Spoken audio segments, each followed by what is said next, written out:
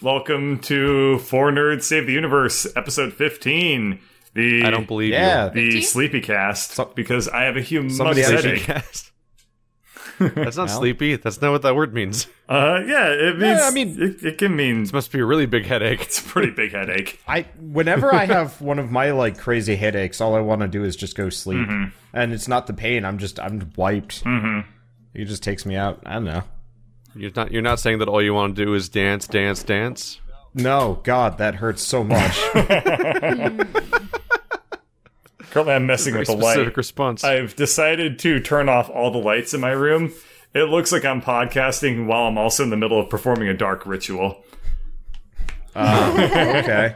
All right, let's do what I always do and shine a bright ass light in my face. Oh, the sacrifices I make. A legacy of ice rain, so you can talk for 2 hours and do occasional visual gags. Yeah. Oh, I always find out about visual the gags. Birdster eggs. I never stop doing visual gags. Constant visual gags. I definitely find out about the Birdster eggs because people time code every single one of them with usually the comment, "What the fuck, bird?" But now people are going to be saying that at completely innocuous moments just to screw with me. Because now that I've acknowledged it, they're like, "What the fuck, bird?" in a moment where bird's just staring into space. That'll be our new fart sprinkles. Bird's just... then you realize Bird's doing Morse code with his eyes, and you're like, oh god, this is even worse. I'm just selling... Oh my god. I'm blinking out the word torture. That's a historical reference. You're actually leaking the next Peter Molyneux game. Oh god. Through weird Morse code references. I'm leaking out the source code to Frog Fractions 3. Oh my god. Yeah, there you go. That actually leads into a question I don't think I ever asked on the podcast. Oh yeah. We have a lot of questions. What was the question? Has anyone played Frog Unanswered. Fractions? So at one point there was a question asking if there was a game that you a game that you kind of missed the zeitgeist for, but because of the general people talking about it and the first wave of discussion passing and everything, it kind of spoiled the experience for you, or you missed the right time to play the game. Yeah. There's the There's answer. for instances of that.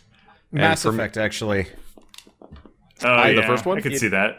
No, the third, actually. It took me, I want to say, 5 or 6 years to play the third one. I played it... Wow, that's now, after basically. I started my YouTube channel. Yeah, that's so you played it for the first time last month, then? No. A year ago. 2 years ago? It was like 2 or 3 years ago, but It was about a year ago. It was for a you, right? 2012 game.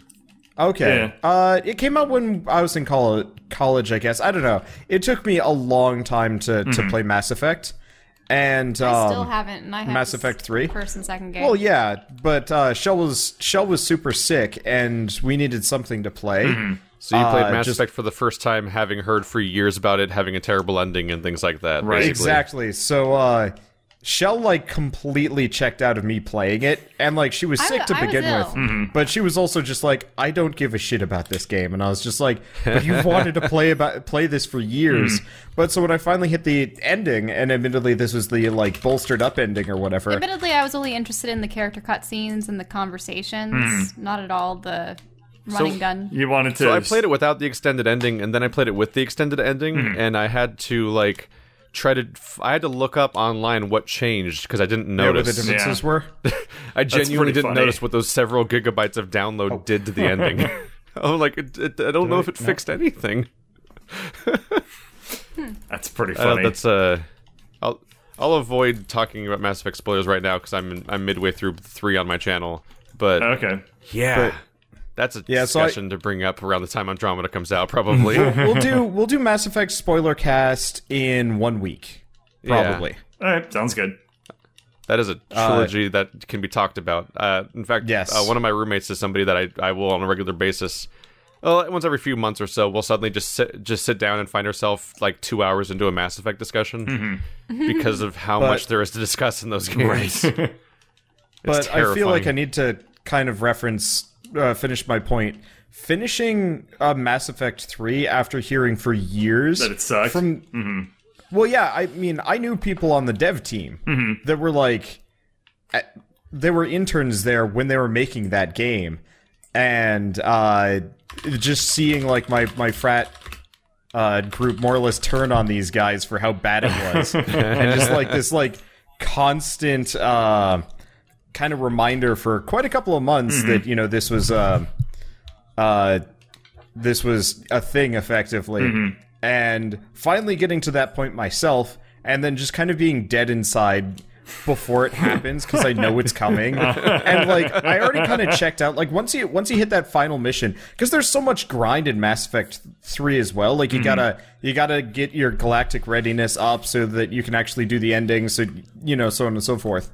And our poor femshep. there was nothing necessarily wrong with that, but like there's one thing very wrong with it, which is the galactic readiness percentage. Yeah. The part where like you have to buff up that percentage by playing multiplayer or a stupid Facebook game. Are you kidding? That part's very wrong. That's right. I forgot about that. Okay, so you can actually get the requisite galactic readiness single player without any of that bullshit. Yeah, but you have can't to increase the percentage. 100. Well, yeah, you can just get up to the like bare minimum to get the good endings or whatever. Yeah. It's a thing where you have to brute force your way to a certain total that's so high that it's double what you normally would require because you're still sitting at 50% on the multiplier. Yeah. It's mean. I have a friend. So, like, we managed to do that, but by the time I hit that point, because I couldn't do multiplayer, I was just like, I'm so done with this game already, and now I'm getting the shitty ending because that's the only ending there is. It's just like the secret is that all the endings are bad.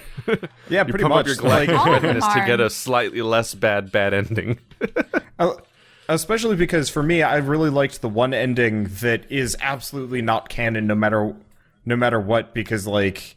Well, yeah. It was what too are they weird gonna and do sci-fi-y. about the one, like, is that the canon ending or is it not? Because We don't know what the Here's canon the thing ending is going to about be. it is that they're just sidestepping it because Andromeda is a spin-off. So like instead of continuing forward in the timeline, we're going to have a group of people that left to a different galaxy entirely before the events of Mass Effect 3. Wait, To be fair, left probably before? their best Really? strategy they could go with. That's what I've honestly. heard at least, is that Mass Effect, that way they Andromeda wouldn't is a be group of people that left influenced. Exactly. before 3 ever happened. Oh, see, So I the thought it events was of like 3, Good call. it's like the events Honestly. of 3 may have happened by now, but no one would have. It's likely that no one knows about it because they're completely in a different galaxy now, which no one's I was ever under been the in Mass impression Effect. that this was like way later and the relays were failing or something like that. No. I told you that. Okay. They had left before. Oh, that's interesting. No, I think that's Or a that really it good was a really strategy. old expedition. Just it makes screw sense. it. We're not going to touch that pile. Just like walk away I'm from curious it. about it because I still haven't looked into it at all, really. So I'm wondering, Me like, neither. if it's a different galaxy entirely, does that mean that there's no Reapers ever? Were the Reapers never in the other? Were they just Milky Way? I don't know.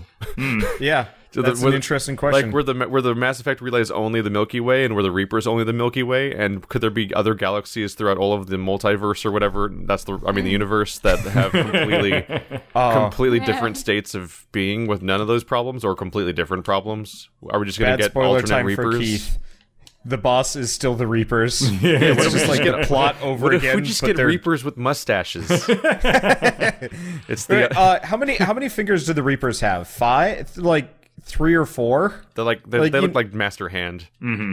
Yeah, but like how many little fingers do they It have? was like I thought they had 4. like 6 to 8. I don't know. Yeah, it's like 3 fingers and a thumb-looking thing on the other side. Watch them have like 2 fingers this time. They're And just they're slightly blue different now. recolors. Well, no, weren't they like kind of a gray blue? So these are red. It's just like They're Turian Reapers. I had a friend who is probably the most milquetoast, uninteresting, boring person I've ever met in my life. And I remember what you were saying about Mass Effect 3 with the fact that you have to do multiplayer or Facebook to do it, like get the good ending. He's also a big fan of Mass Effect. So he just posts this Facebook status on the day Mass Effect 3 launches where he's just like, I guess I'm literally never beating this game because it requires multiplayer and I don't have friends. And like this is like all of his statuses. The dude legit, at least he knows himself pretty well in this instance. But like I was just like, ouch, man. That's Surprisingly, like the multiplayer is saddest actually thing to fun. say. yeah. I was It actually going to just shouldn't offer affect the single player. I was actually going to offer, if you want to do the multiplayer so that you don't have to grind the mobile game, I'd actually be interested, because I've been wanting to play it for ages, but I knew nobody would ever want to play it with me, so I always was just like, eh. I just did matchmaking. Okay. It's not particularly interesting, but it's just it's just kind of fun, because it has the Mass Effect 3 combat, which was which is relatively like high level combat for that trilogy. Like, it actually more or less worked well and was kind of fun to do, unlike and had a the decent first variety two of games. enemies and attacks and everything. So doing that in a like Gears of War style horde mode is kind of fun, because the only multiplayer is a co-op horde mode type thing, where you just fight waves of enemies of increasing difficulty and last as long as you can, and then get rewards all the way down to being able to prestige. So playing the mode in itself increases your galactic readiness percentage, which is your multiplier and your war assets, but then also if you max out a character and prestige them and reset them, you also add a permanent war asset to all of your playthroughs, which is that character. It's like you're like adding a Spectre basically to your forces. So this is a nice pre-Mass Effect spoiler cast, I guess. Yeah, for me, the thing being spoiled is it has to be Frog Fractions too. Oh yeah, the second one. Or you what? hear about Frog Fractions, and everyone's like, "What's this weird thing?" And like, even if you're getting some buzz about what might be weird about the thing, or what makes it interesting, like generally you don't know what you're getting when you go into Frog Fractions, even if you've kind of heard a little buzz about it. Yeah. But once you've heard about Frog Fractions and played Frog Fractions, and you know what it is and what you're getting into, then when Frog Fractions 2 comes out, the only way to be surprised is to find it before you find out it's Frog Fractions 2. Because they put out Glittermitten Grove, and it was out for a little while. And if you were lucky enough to... Yeah, if you were lucky enough to encounter Frog Fractions 2 before you knew it was Frog Fractions 2, you got the magic all over again. Yeah. But if you didn't do that, then you're just stuck with this experience of... like, it's still cool, because Frog Fractions is cool, but you can't have the experience of being surprised by it, because you already knew exactly what was going to happen. That's kind of true of a lot of ARGs, but yeah, the Frog Fractions 2 ARG was particularly awesome. Hey, did we talk about that yet on this podcast? The fact that the ARG that we talked about a long time ago, like in one of the first, I like mentioned the second episode, that to somebody else. Yeah, we never actually followed up on it. Yeah, well, I don't know who I was talking to. I think I was talking to Stainless, who had played Frog Fractions, and he just did not give a damn, and it was just such a weird like experience, because you two are always just like Frog Fractions, Frog Fractions, Frog Fractions, Frog Fractions, and trying to talk to somebody else about it. And you know, admittedly, I've never played it myself, so that kind of screws that up too. Yeah, but it's just trying to talk to somebody else that's played Frog Fractions. Can someone clarify for me? Is it fraction? Wait, is it Frog Fractions? Frog Fractions. Fractions. Like the mathematical. Okay, yes. like a learning game. Precisely. Yeah, because I don't know if it was when you were doing your like speed Frog Fractions. I was like, wait, Frog Factions? And I'm just imagining, frogs donning armor and, going headlong into Frog battle. Civil War. Like that series of cat novels. Redwall? Yeah. My brother had all of those. The Warriors. Oh. Yeah. Come out to play. Redwall, I don't know if Redwall had frogs. No, it didn't have frogs. No, they did have a frog. They also did have a cat. Well, yeah, I don't remember the cat. They're super rare. For the most part, it was the same races over and over and over again. But every once in a while, they'd add like one bonus race that everybody's like, what? Well, I just remember that snakes, Yeah, there was the snake. But they're not so much sentient. They're more like monsters. The cat could talk, but it was also huge. Yeah, so, it was like full-size cat, which was... Yeah, so Stainless convinced Housey to play Frog Fractions like 2 or 3 days ago. And I watched her play it, and I was like, I didn't realize it was possible to not have fun while playing this, but I'm watching somebody just be miserable. Oh my god. So she gets to the part of the game, I assume everyone's played it or doesn't mind if I talk about it. Still haven't. Do not talk about Frog Fractions. Yeah, do not talk about it. She managed to she managed to play it. I'm still trying to get serious Wander way to play it because he still won't. Yeah. She managed to play it like in such like a serious manner that like it totally was like, wow. You realize... So far, the farthest I've gotten is I've gotten Anyway. Wonder to launch it on a stream and then immediately close it and leave. That has happened Did so you? far. Yes, Yeah. you've launched Frog Fractions on the stream and then immediately you're like, you said, I'll check this out You later, left. and then that was like 7 months ago. I think it was longer than that. It was probably like, quite some time ago. Yeah. it was a while. But yeah, there's inherently a ride that is Frog Fractions, and not knowing what you're getting into is as part of that ride, and you inherently know what Frog Fractions is kind of going to do by the time if you know that it is Frog Fractions 2. Right. So just the inherent part of hearing about it via gaming websites spoils the idea of it, but also how was I ever going to find out about the game without knowing it was Frog Fractions 2? So it's Right. like a super. I don't know how that could have been handled. It was any a better. little bit of magic experienced by only like 4 people. Yeah, exactly. So what was the ARG thing? Was that 4 Frog Fractions? Yes. That was a series of weird glyphs that went to a weird decoder thing that all came together to point out that Frog Fractions was in Glittermitten Grove. Oh wow! Yeah, and they tapped Yeah. like 14 games to do it. Though Yes. they didn't release Glitter that Mitten thing that you guys were Grove talking about. until later, though. Like, did they release Glitter Mitten Grove It was before. the moment people solved the ARG? no, Or had Glitterman Grove had been out for like a couple of weeks. Oh, really? Yeah, What happened it was is in there the Glittermitten whole Grove time. was out, but I think that the actual access to Frog Fractions wasn't there until someone solved the ARG. Right, somebody solved it, and then they got it immediately, and then everybody else basically got it, like a full release of Okay, it or something that's like cool. that. Yeah, it is cool. I was but just thinking. yeah. They even would've had been- patch notes to the game that included the words fraction in there hidden away without acknowledging actual Frog Fractions in the patch notes. I was just gonna say it'd be pretty damn classy in a way to like have a full game made, waiting for somebody to find this secret. Yeah. Because they'd already kickstarted it. Oh, no, like, that would've is been- what it was. I think the source code was in it. Well, yeah, it's just my point is like if they had made Glittermitten Grove and waited until people found and solved the ARG to even release that game. Oh, that would have been kind of neat. Just because, like, I'm just imagining being this developer. You know, people have already paid for this game. Yeah. And you're just sitting there waiting for possibly years for somebody to solve this puzzle with this game ready and raring to go. Just for these people to like lose their shit. Like, that would be really it's funny. such a weird but- experience where you have to give away the spoiler at some point where the Right. game exists and where it is, because you just have to sort of like Yeah, people have to play it eventually. like at some point you just have to like fulfill the promise of the game existing to Yeah, the people that it's true. paid for it. It's such a weird what- concept. What game are we talking about? Frog Fractions. I will play Specifically at the some second point. one. At some point, You say it's that. free. If you're listening to this conversation and you like weird things, just go play it. You just type Frog Fractions into your browser and you'll get to like the Twin Beards website, and then you're playing it because it's a Flash game that's free, and then its sequel exists. So if you like the game a whole lot, you can pay for the sequel. Which If is you not want free. more of the game, I have very good Well- news for you. If you want less of the Glitter- game, I have terrible news for you.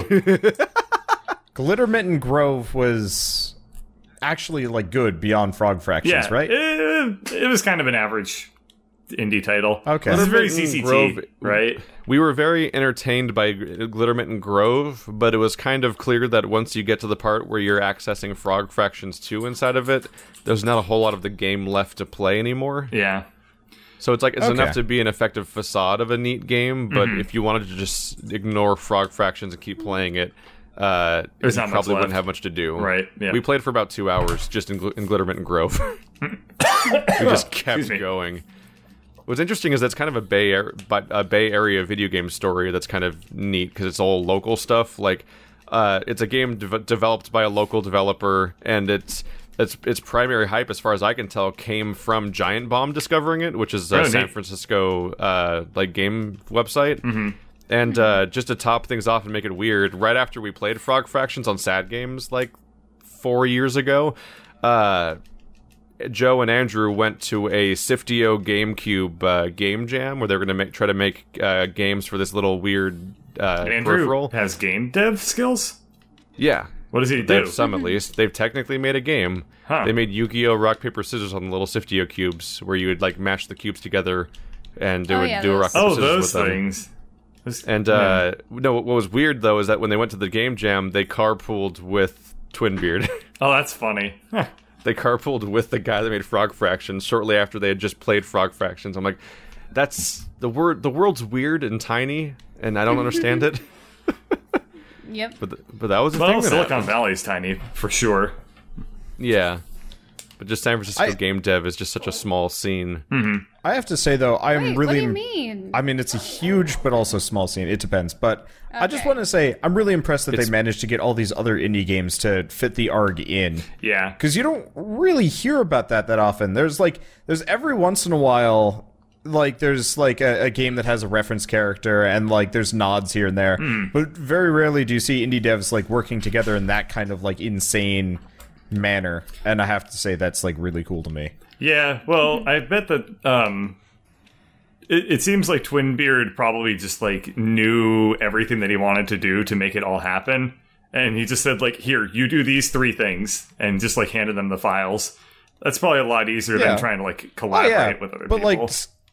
But still, trying to get that to show up into. I was actually I was watching a Let's Player for a stream event like a year ago. Or something like that when we were first talking about the ARG. And part of the reason why I understood what you guys were talking about is because this streamer had ran into one of the pieces of the ARG in the puzzle game they were playing. I don't know which one it was, and we're because like, I'd never seen it "That's before. Well, no, they thought it was part of the game. They spent an hour trying to figure it out, and I was sitting there just laughing my head off. Oh, 'cause really? That's funny. You guys had just mentioned it, and they were stuck in the game, so they find the ARG, and they're like, I can't. Where are we supposed to go? What are we supposed to do with this? And they were having What if like, they a ended fit. up like from that going all the way and like finding Frog Fractions too? That would have That'd been be incredible. They just stop the game and they're just like, okay, I guess we got to go on to this next one, and they just like follow the path and they never go back to the original game. I'd be okay with that. That would be incredible. That'd be funny. Yeah. So yeah. So, Bird, did you have an example for the question? I don't remember. Oh, what was the question? Game Zeitgeist or something like that you totally just missed? It's like the idea of like missing the initial wave somehow kind of spoiling the experience of finally playing it in a way. Oh, Like that yeah, also basically happened know. to me for System Shock 2 because it's just BioShock. Yeah. That's definitely one that can easily get spoiled. I probably have some ones if I were to think pretty somebody's hard about remaking it. the first one, right? Oh, yeah, that's right. They are rebooting it, aren't they? Yeah, I think System Shock 1 and 2 Enhanced Edition are both already on Steam. No. Like they're- a straight remake. They're doing something Like- like... Oh. That's confusing Yeah. because they already re-released it just recently. System Shock by they- Night Dive Studios just got kickstarted. Yeah, so they're what they're They doing met is their they're goal. first one. Yeah, and this Kickstarter ended, it looks like... I can't tell, but a while ago. Yeah, I think they're just remaking the first one entirely. Yep. And if that does well, they'll probably remake the second. It Yeah, looks like System that got Shock met 2 about is 5 very months ago. System Shock 2 is like super neat in a lot of ways. In particular, like it's really interesting that you can pick up other people's weapons and pull the ammo out of them. Yeah. Like physically remove the ammo from their guns that are discarded and put that in your gun. It's like, oh, cool. Like you can unload guns. That would have been useful in a few parts of Resident Evil 7. But when they made BioShock, they made the same story. Yeah. All the way that's down to the twist. Pretty true, isn't it? So like going back to System Shock and playing it for the first time, I'm like, huh, this is BioShock. And then the twist happens, I'm like, yep, this is BioShock. That's kind of a shame, but It is. Do you have anything come to mind, Bird? No, I'm trying to think. Excuse me. I guess, I'm actually... yeah? I was just thinking things over, but if you have something formulated, you can say it. I feel like I should. I can't think of any. Yeah, now, if you want more time, I can say mine, I think. Yeah, go for it. But it's things that we've already gone over in a way. So, growing up, it was interesting. A lot of my male friends had Xboxes, so they had, all the Halo series and such. My female friends had PlayStations, So they all had Final Fantasies and whatnot. Mm-hmm. And then my family and a couple other families usually had a Nintendo on the side. Mm-hmm. So for me, it was odd. If I wanted to experience the other platform games, I had to go to my friends' houses and usually play multiplayer or watch over their shoulder. Mm-hmm. And so I really only experienced Nintendo games. So thinking about it, I did go through all of Halo with Wander. Finally, so that was fine, and nothing was really spoiled for me because I just played multiplayer with it before. But I think I've definitely spoiled a lot of Final Fantasy games for me, and I also don't know how I'd be able to handle the JRPG. Final Fantasy VII is the Fight Club of video games, and that everybody knows what the twist is. True. That's the thing. I actually don't. Yeah. That's one of the few games really? I will admit, into. I've played it, and I don't know. I've played it. I've played the prequel. I don't know what the twist is. Well, not There's a twist, twist. but I mean like the climactic sad thing. Yeah. Oh, that one. Yeah. That? Yeah. Everyone Everyone See, that's I- spoiled for 100% of all people forever. It's It's even spoiled by Yeah. Final Fantasy 15. Spoilers.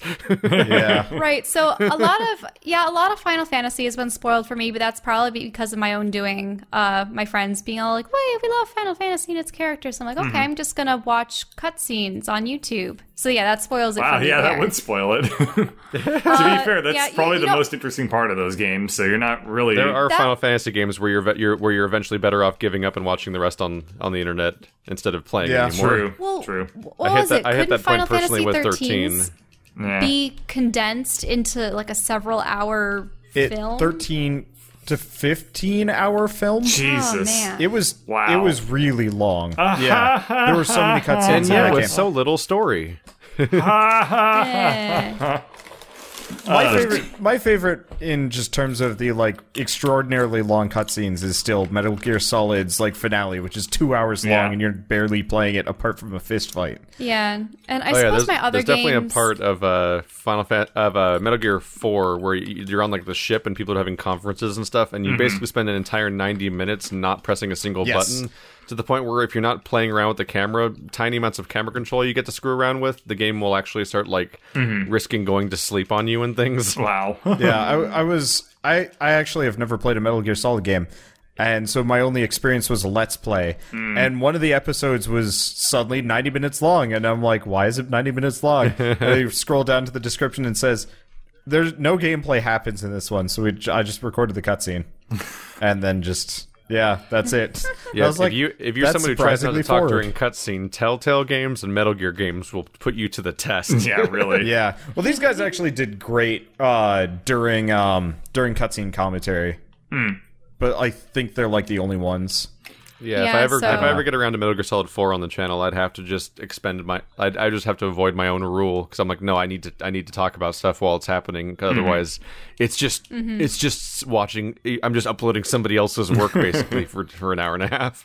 All right. Yeah, and I remember that a lot of old YouTube channels were just, hey, look at the cutscenes of this game condensed into a video or two. Oh, that yeah. still happens. Yeah. If any game ever comes out and you want to know what happens in it, you just type that game, the movie, and you get all the cutscenes in one video. So that's that- what they call it now. Yeah, that's consistently still a thing people upload. It's just Or often not the best gameplay, way no to play the commentary. game. Also, the edits are Well, but all that over the gives you the place. full game. Yeah. The edits are super all over the place now because it used to be that games were just cutscenes and just gameplay binaries, like a binary divide. But nowadays, so much dialogue happens during gameplay and stuff like that need it. you'll have like 17 completely different duration edits from different people of what they think the movie version of a game is because everyone's trying to figure out what to include. It gets Yeah, messy so- fast. Yeah, so my spoiled games are pretty much anything on a system that I didn't But like, have. it's not spoiled games. It's like a specific. I think you kind of missed the point of the Okay, question, fine. What is it? A game that I can't go back and play because... though. Well, the game where it's specifically ruined because people spoiled it. Like with Halo, it's not that Halo was ruined because it had been spoiled for you. That's what You you just mean. you didn't have quite the same experience. Whereas like, Then I'd have to say Mass Effect. yeah, It's like some element of something that everyone's talking about, and not necessarily spoiling the story, but like just something about the impact being lost. Like Spec Ops: The Line can never have the right impact for people nowadays because everyone Right. knows what happens in it, and if they don't know what happens in it, they won't hear about the game in the first place to play it anyway. Now, Yeah. yep. There was like a 1 week period where people might have bought it in stores not knowing what was happening in that game. But now everyone knows exactly what Spec Ops is or will never know ever. Or the end of Modern Warfare. Or Undertale. Yeah. Yeah. Well, that's the thing. I mean, for people watching... Actually, that's a good one. Undertale Genocide mode was ruined so hard on my ruined end. for you. It was painful to watch how much it got ruined for you. I'm actually still kind of like pissy about it, and it's why I like react really negatively to backseat gaming now. Effectively, I started doing my Genocide run, and people are like, "By the way, there's like a secret thing if you go over here and do this They're and just like do spoiling whatever." every single thing. I still haven't done Genocide. Well, see, like, I was down for it because I was like, oh, yeah, let's just go through and find all that, like, secret shit that everything that would happen, too. Oh, yeah. Like how you had that one asshole that was trying to spoil Journey for you somehow. Like, the whole time you're playing Journey, there's somebody in chat just explaining what was going to happen next the entire time. And I'm like, what are you doing with your life, dude? Why are you doing this? I don't understand your brain. For a game so short, you could probably memorize it. Yeah, well, with Journey, I think I tuned him out, but I think I was also, like, totally engrossed in the game. There was no reason to read chat during that game, but I was just baffled by that person's behavior. Yes. What was this? What was the other thing? I actually had, I had somebody like, I was doing a puzzle. This was like 2 weeks ago in Digimon. I was doing a puzzle and they just gave me the answer. I was just like, come on! Really? Yeah, that's why I've like got a that for Legend policy, of because Zelda. I have a dedicated puzzle game slot now in my schedule, and when I just don't read the comments most of the time for those games, because people will literally just say what to do next, as like they're a walkthrough. And I'm like, what do you think? They'll be like, good job getting through that puzzle. Now here's what you need to do. You need to pull the third switch in the next room. Oh yeah, I have people doing that in Dragon Quest Builders because I ranked fairly high on that one. And so like I have people, I've pretty much ended that series. Like technically I could go back to it, but it's just me dicking around in sandbox mode. Yeah. But like I have somebody every episode he leaves a new like okay, here's where you're gonna go to get this thing, and I'm like, this was filmed back in like October. I had a few people go through my witness playthrough and give me instructions throughout the entire thing, even though it's a 50-part series ending with an episode called 100% completion. That's pretty gold right there. Yeah. Yeah. So we talked about this before. For me, where the impact was ruined, this is kind of an interesting one. But the original Mario Kart on the SNES. Because I played Mario Kart 64 before I played Mario Kart on the SNES. So I was like, that's like in my mind what Mario Kart was. And then I went to visit a friend and they didn't own an N64. But they were like, what do you want to do? And I play video games. And they're like, cool, you want to play Mario Kart? And I was like, yes! Boy, howdy I do. And he pulls out an SNES and I'm like, I'm still with this idea. And then I'm 12 and what is this? Yeah. Then we loaded up the original SNES Mario Kart and I was like, oh. It took me 20 years to find out that game exists. Yeah, because I also thought that that 64 was genuinely the first one. Because it blows the SNES one out of the water. Now, was it at all similar to the ones that you would have on the Atari when it comes to, like, you know, driving forward on a track, or do you have to drive? So it was pre-3D more or less. So your character, it was like Doom, where your character is a two-dimensional model in the middle of the screen, and you're driving around on like a board game. Yeah, like the it's a entire 3D game's world, flat. but everything is on one like plane. Yeah, including like the first Mario Kart looks like stuff. it's inspired by those carpets that look like a city street that you have in like That's daycares. Exactly the best way to describe it. Yeah, really? The whole game looks like that. It's completely flat. Like there are walls you can bump into, but you can't. They have like no. They don't like, stick height up to them. They're just like stickers. Yeah, it's like Road Rash, except Road Rash had trees. Yeah. So there's no side of things sticking out for the most part either. Yeah, it totally just looks like one of those carpets. Road Rash. I'm never going to be able to see that game the same way now. Road Rash was a cool game. I never played it as a kid, but I would watch like my older siblings and friends and all those people. They played it, and I don't know why I said siblings. I have one older brother, but that doesn't matter. So, like, I would watch, like, my brother and, like, his friends play Road Rash, and I'd be like, that's so cool! And then I would play Road Rash and immediately just, like, crash onto the ground and, like, it'd be like, you lose! I'd be like, I'm gonna go back to playing Mario. That's how I felt recently, because I've been playing Yakuza 0, and it has a Sega arcade in it, because it's a Sega game, and Sega games like to have other Sega games. Mm-hmm. So you go into the arcade, and you play Outrun, and I'm like, I don't understand how to play this game. Mm-hmm. I genuinely can't tell how you play Outrun. Like, I just drove for a while, I'm like, I guess I'm doing all right, I'm going fast, and then it's like, you lose. I'm like, what? What happened? Was I in a place? Was I racing? Was I going somewhere? Did I run out of time? Wait, I don't know what the mechanics of the game were. If it's something like Outrun, then you have to outrun something. I don't know. No, you don't actually do that in that game. It's really weird. Really? No. Like, I got to the end and lost, and then then I saw a map of a bunch of, like, weird city blocks, and I'm like, I don't understand what that map is, but it charted my course. I'm like, I was taking a course? I was making decisions? Like, what's going on in this game? There was a period of arcade games where you just had to guess. Mm-hmm. Well, no, what you had to do is read the manual. But it was an arcade Talk game. about it. Oh, shit. I guess technically arcade games, especially back then, technically had a manual printed around the screen. Yeah, they'd be printed around the screen, or you would just wait on the menu, and then text would come up a couple seconds later that would be in the year 1920 XDX, there was a man. I remember I'd find there was a dragon man. I'd go to a place and find like a Street Fighter 2 turbo machine, and it would have like a badly drawn picture of Ryu on the side next to the screen that had like movesets and stuff like that. Like, technically, I guess they did have a manual in a way. Yeah, it's just that's kind of weird to think about. Super non-ideal. I think it's really funny voice acting in games where the character, there's like a tutorial and another character is explaining to your character how to perform various tasks, and it's like, use your sword with B. And, it's just like, what? Yeah, honestly, I hate tutorialization, honestly. You can find Meryl's code on a codec code on the back of your manual.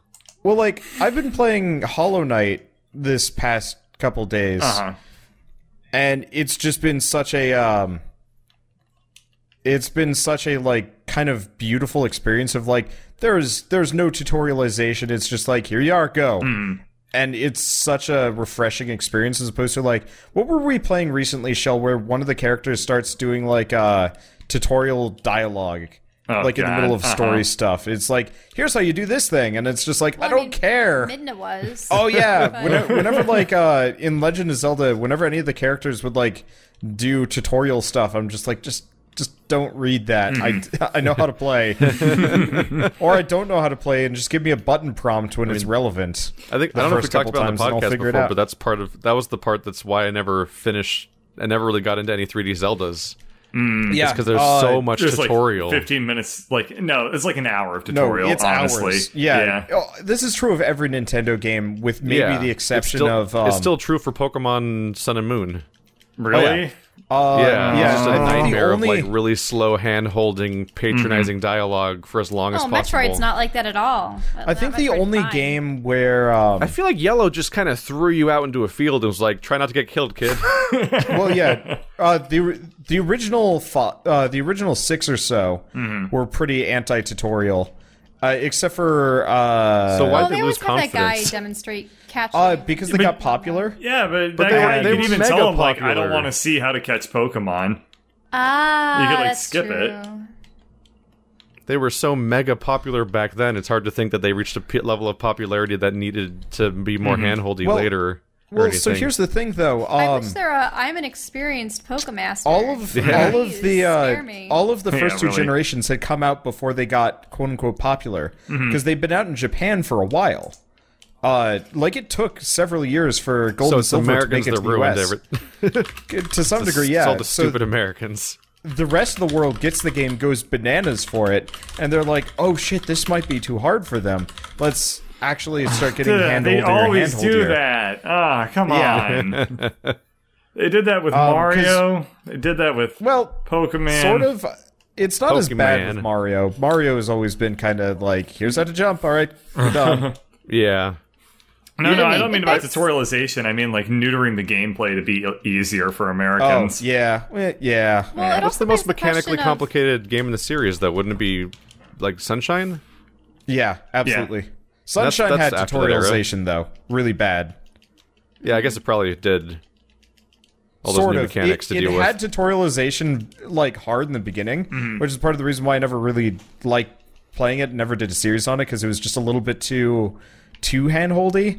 And then it lets loose, and it's just like, by the way, this game's hard as shit. And I'm like, I'm not adequately prepared for this. And you tried somewhat, which is you weird. get to the pachinko machine level and Yeah. you just quit life. Yeah, at this point, I'm just satisfied to have watched that Let's Play instead, because I think that was more enjoyable than playing it myself. Even though, like, I have That to was probably say, my favorite one growing up. absolutely, like, I've played Galaxy 1 and 2, I've watched Sunshine, I've watched and played bits of 64, and I have to say Sunshine probably is the best looking one / best one. It's just a matter of... Sunshine is pretty amazing. People When it so came out as a consistently kid- screw up 3D platformers that it's impressive how good that game is. Yeah. Yeah. When Sunshine came out as a kid, I thought to myself, like, this is going to be this... I had no interest in playing that game. I was like, this is the stupidest thing. You're Mario, but you got, like, a hose? That's dumb. Janitor Mario. The one thing I will say about that, though, is they totally missed the bus on the controls. Like, that might have actually been the only game that would have actually been better with the Wii U or the Wii, like, motion controls. Yeah, because really. aiming with the control stick in that way was so painful, because it wasn't a third-person shooter. Like, if I remember right, to fire Flood accurately, you had to stop moving entirely. Yeah. And that was... The That GameCube was the old controller in Resident Evil general system. was, like, kind of horrible. It was like Yeah. they asked Mad Catz to design their official controller. I actually liked the GameCube controller. I thought it was really comfortable. Fucking where. It's so I mean, many it's buttons. a step up from 64. Yeah, that's part of it. true. Makes a whole lot more sense than that controller did. I think Nintendo just wants to never have a formula.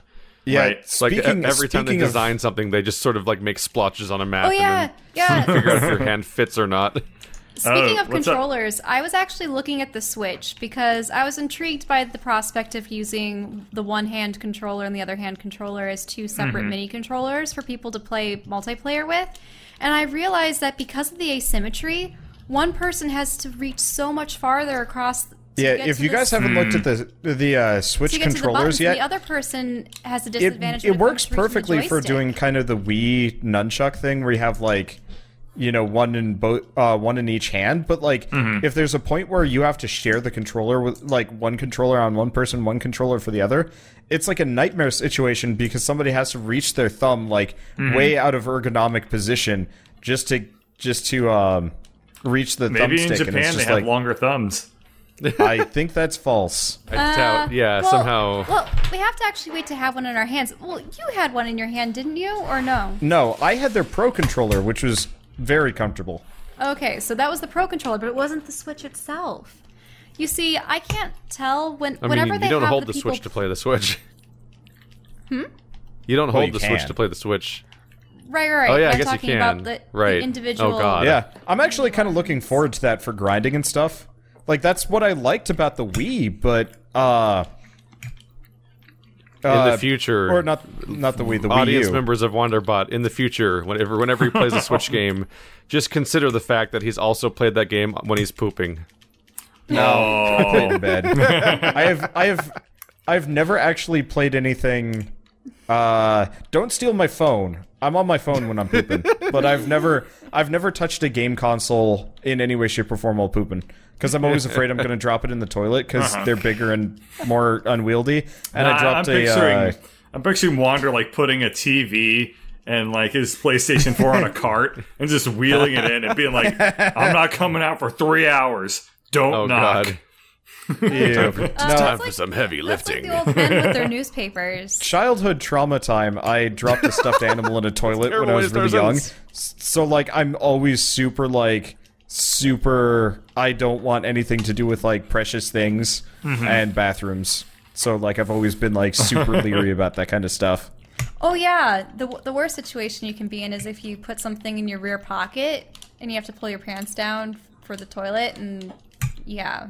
Oh no! Something can plop into the toilet. Have you been losing things in the toilet? No, I never have. But I think, didn't you accidentally drop your iPod in? No, I sent my iPod through the wash. Okay, that was through the wash. Never mind. That is distinctly different, but has the same result.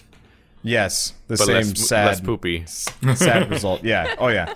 Yeah. At that point, I wouldn't have tried to revive it. I tried very hard to revive my iPod and managed to get it mostly there, but it never ran the same after going through the wash. Not the poop. I've never lost electronics to water yet, ever. This was like the first time I'd ever lived on my own, so also the first time I'd ever really done your own laundry. Yeah, exactly. That's funny. Because, it was always kind of my mother's thing. And so, Don't you hate it when you leave tissues in a pocket? No, I do that with receipts. Right, you Or can like pieces and of then paper. it becomes just handkerchiefs. like your pocket is just like full of crap. Yeah, paper pulp. It sucks. Paper And it like infects the rest of your stuff too. Yep. So every once in a while you'll like put on a shirt and there's just like A weird couple sliver. words. Yeah, and it's just like ugh. For us, it's hairballs everywhere. Yeah. Oh yeah, she's a hair monster. It's awful. Bird, do you have this with Lady Bird? Her hair is kind of like long and wavy. Are we talking like not Addams really. Family? Okay, because like I don't like wearing socks to begin with, but I especially But don't you'll like use wearing wool socks. I don't like wearing socks at all with her around after living with her, because invariably, because I got wool socks, they attract the hair more than anything else, and I fuse with it effectively. So like I have to drag out 3 hairballs before I can put on a sock. I can't stand having stuff on my feet. I don't like socks and I don't like shoes. And like at work, I will instinctively like take my shoes off, and then people will be like, "Are you ready for this meeting?" And like 3 floors up, and I have to like actually put my shoes back on because I totally forgot that I take them off and I don't even realize I do it. Do you have like work flip flops or something? No, Or slippers? I'm probably going to start having a change of shoes just for work. Because when I was at college, I had a pair of flip flops that I would wear, and normally I'd just be sitting around barefoot. But if I needed to go anywhere, flip flops on, go. Yeah, instead of having to put on my shoes. I do Unless it have was a pair of cold, work at which shoes point, that unfortunately need to get them replaced. But like, you know how work shoes are? They're basically not meant for anything other than looking good. Because if you walk in them for like 2 months, they're basically destroyed. At least that's how I my learned shoes I are. learned that the hard way. You mean like dress shoes and stuff, right? Yeah. Yeah, I had Not work shoes shoes for as the in, like, office, and Boy I would go Scouts, on walks, you know. and they're gone. Oh yeah. Yeah. No, I they're meant for understand just like how looking thong good shoes while you are walk around the comfortable. office. Oh, not childhood trauma time. Teen trauma time. My first job ever, I worked at a grocery store, and their dress code was dress pants, dress shirt, dress shoes. And I was a cart monkey. Imagine being outside in like 90-degree weather with like a sucks.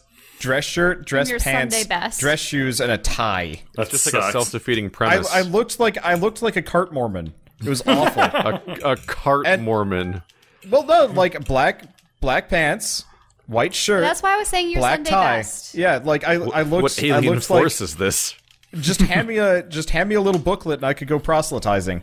Yeah, really. But I had to work that way for like the first year, and then I quit because it sucked, and I was Have going you to heard college, about and I our came Lord back and for. Savior, Big Lots?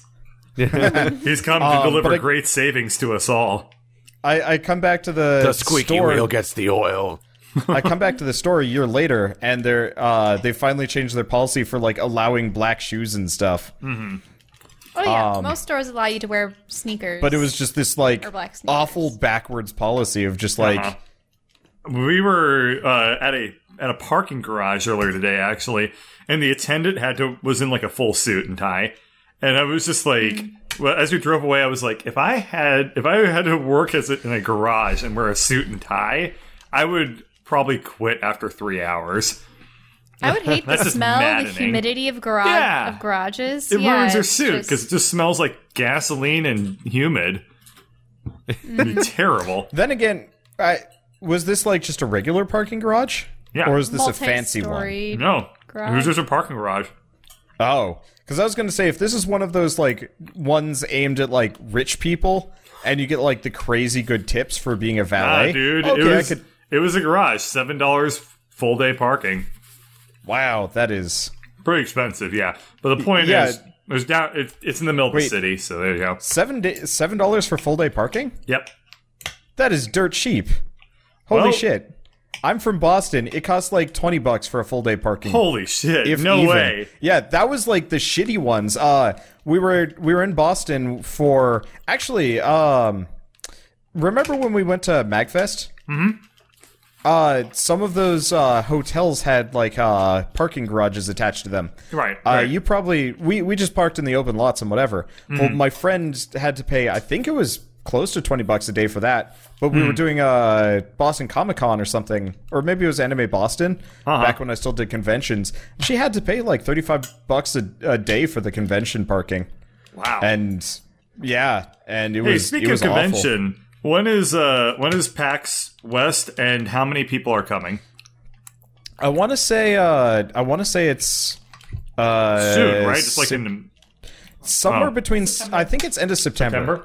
Okay, Lady Bird says September. Okay, soon? I'll have to see That's if more like half a year away. Yeah. I thought it was soon. I thought it was like next month. What? No. Oh, okay. Well, if it's that far away, then that's not a problem. But I hope you all come. That'd be a lot of fun. Yeah. Maybe. I've never been to any convention. PAX is probably the best, sort of, for like convention stuff. For buttons. So like part of it is PAX is a very low. It's a very low commitment convention. You can technically, if you go on Friday, you can get through all of PAX in one day, and then after that, it's just fluff. You just there are a sprint couple from one parties side to the other and shove everyone. Well, That's the thing. We haven't really attended good. Like I did. Yeah, I beat so- PAX. MagFest Level 1 absolutely cleared. is the good convention It's to go very to if you want to like. intellectual, we'll say. It's very intellectual, but like beyond that, it's a well run convention. It's not too packed. All panels, except for like if the Game Grumps show up or something, you're pretty likely to be able to get into whatever panel you want. You might just be in the back. There tends to be good content, and the only shitty part about MagFest is their indie game section is atrocious. There's nobody there. Yeah, I hope that maybe next year they have more. Yeah, indie maybe. games. I'm not holding out for it, but I also don't care that much because it's probably going to be fun one way or another. But so I'm probably down for it. I'd love to do I gotta MagFest see again if, next year. I think that'd be a lot of fun. On the I topic know a of couple parking artists that from a sell moment at ago, MagFest. Why, you have something to contribute for parking? Let's hear it. it's just I get really uncomfortable about the parking places that don't have machines. So if they don't have a the, machine, like, ticket machine? you Yeah. pay a guy and you give that guy your keys, and you're like, did I just help somebody steal my car? Like I can't. It's so there's so little to it that it's immediately super suspicious. Because I went somewhere for a job interview. I was just trying to hand in a job application at a location in Sacramento when I was going around looking for my water board position before that even happened. And I never had really tried to go to in the middle of a city location before. I'm like, oh, there's no parking anywhere. You have to actually go to a place to park. Like that's a new thing for me as somebody lived in just like suburban burbs. places. Yeah. I'm just used to parking lots being everywhere. And yeah, I went in and I paid a dude and gave him my keys. And I'm like, I'm super uncomfortable with this entire premise. Like, how screwed am I if this is even slightly illegitimate? Like, it's so different from just having the usual thing where it's like just a machine and you put money in and then you come back before your ticket expires and never give anyone your keys, most importantly. In Albuquerque, in downtown, there was this thing for a long time, and they couldn't do like hardly anything about it, where they had a couple of just like lots that what you would do is there was a box, you would just put a couple bucks in. So what people would do... Honor system kind of thing? No, they would. The attendants would come around and see if there was. They would like collect the cash out of the box and then give you a ticket if you were parked there when you shouldn't have been. But what people would if there do, wasn't enough money in the box? Would people take the money? No. So it was on a per slot basis. So So there was a money box for each slot. there's a box for every slot. So, but what people would do, it was completely unattended otherwise. So what people would do is they would go to those lots and they would put out little fold-out signs that said, like, event parking or, like, special event parking, $5 or something. And they would just sit there, and then you would pay that dude. But he was just, like, scamming everybody. He would just, like, collect money for, like, half an hour, and then he would leave. And then everyone gets tickets. Yeah, then everyone would get tickets because they didn't put money in the box. They gave it to the scammer instead. And it took them years to eventually just like start like getting rid of those people. Just get meters at that point. Get an attendant is the main thing. That's what it someone ultimately has to actually be actually working there. Yeah, well, they were private lots. So the company that owned the lot was just like, I like money more than ethics, so fuck doing anything about it. Like many private companies, they just wanted money. So eventually the city passed like an ordinance to get them, like, force them, they had to pay an attendant to be there. But I've engaged in my little bit of ticket fraud before. Not like manipulating other people, but like get it just the equivalent of sneaking into theaters for ticket locations. Oh, okay. Where we would always go to the local national park place, and it's a great place just to go around because it's a cool hiking area. We'd always go in without paying because it was just it's like an honor system practically. And you're supposed to have your ticket with you that you got from the machine. And we would always say that we left it in the car because we thought we were supposed to put it in the dashboard.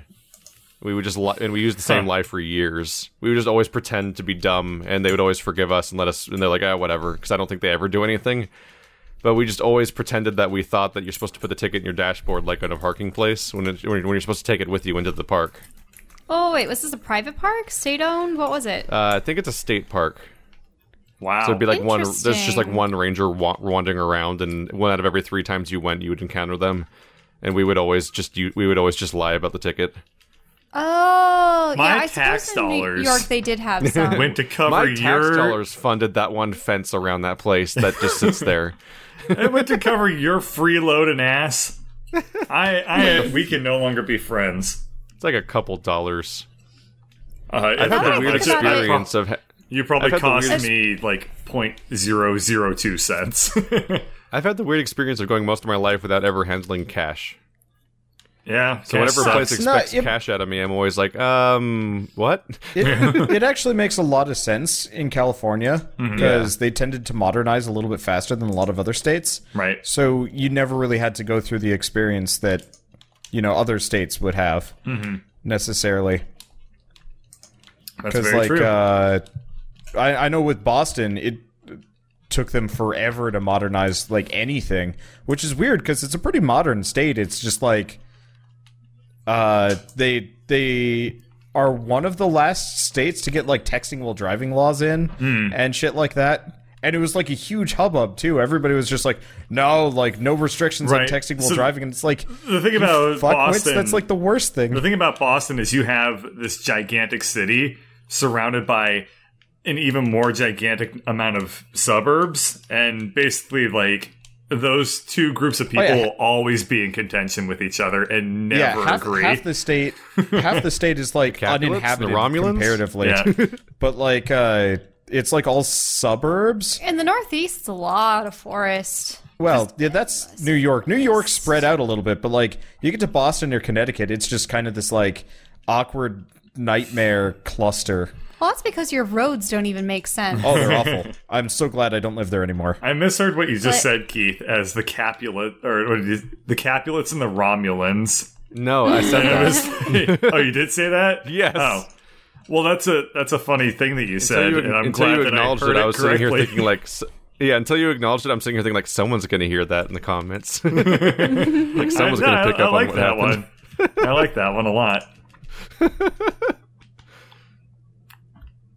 I like Shake Sword. Star Flags. Trek and Shakespeare, yeah. Yeah. Let's see. So do we want to talk about games before we go too far? Because with bullshit. Would you like to talk about Wanderbot? Well, I mean, No, let's hear it. Let's hear it. I mean, I'm playing Hollow Knight. Hollow Knight is good. It's pretty fun looking, that's for sure. It's full of bugs. It's probably the perfect Metroidvania comparatively. Like, we played Ori and the Blind Forest together, and that was good fun. And I think Keith played Ori and the Blind Forest himself. I love it. Separately. Yeah, so if you liked Ori and the Blind Forest, you probably really enjoy Hollow Knight, because it does feel very similar, just watching. It's so tight, comparatively.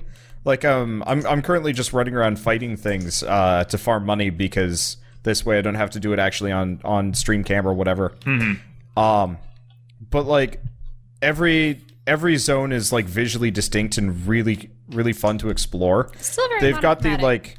They've got the like classic thing where you like unlock new means of like getting around and stuff. But it's almost never like a key. It does the Dark Souls thing of like you get past a certain point and then you can kind of turn around and unlock every single shortcut that you've missed or you've like kind of run into. Side.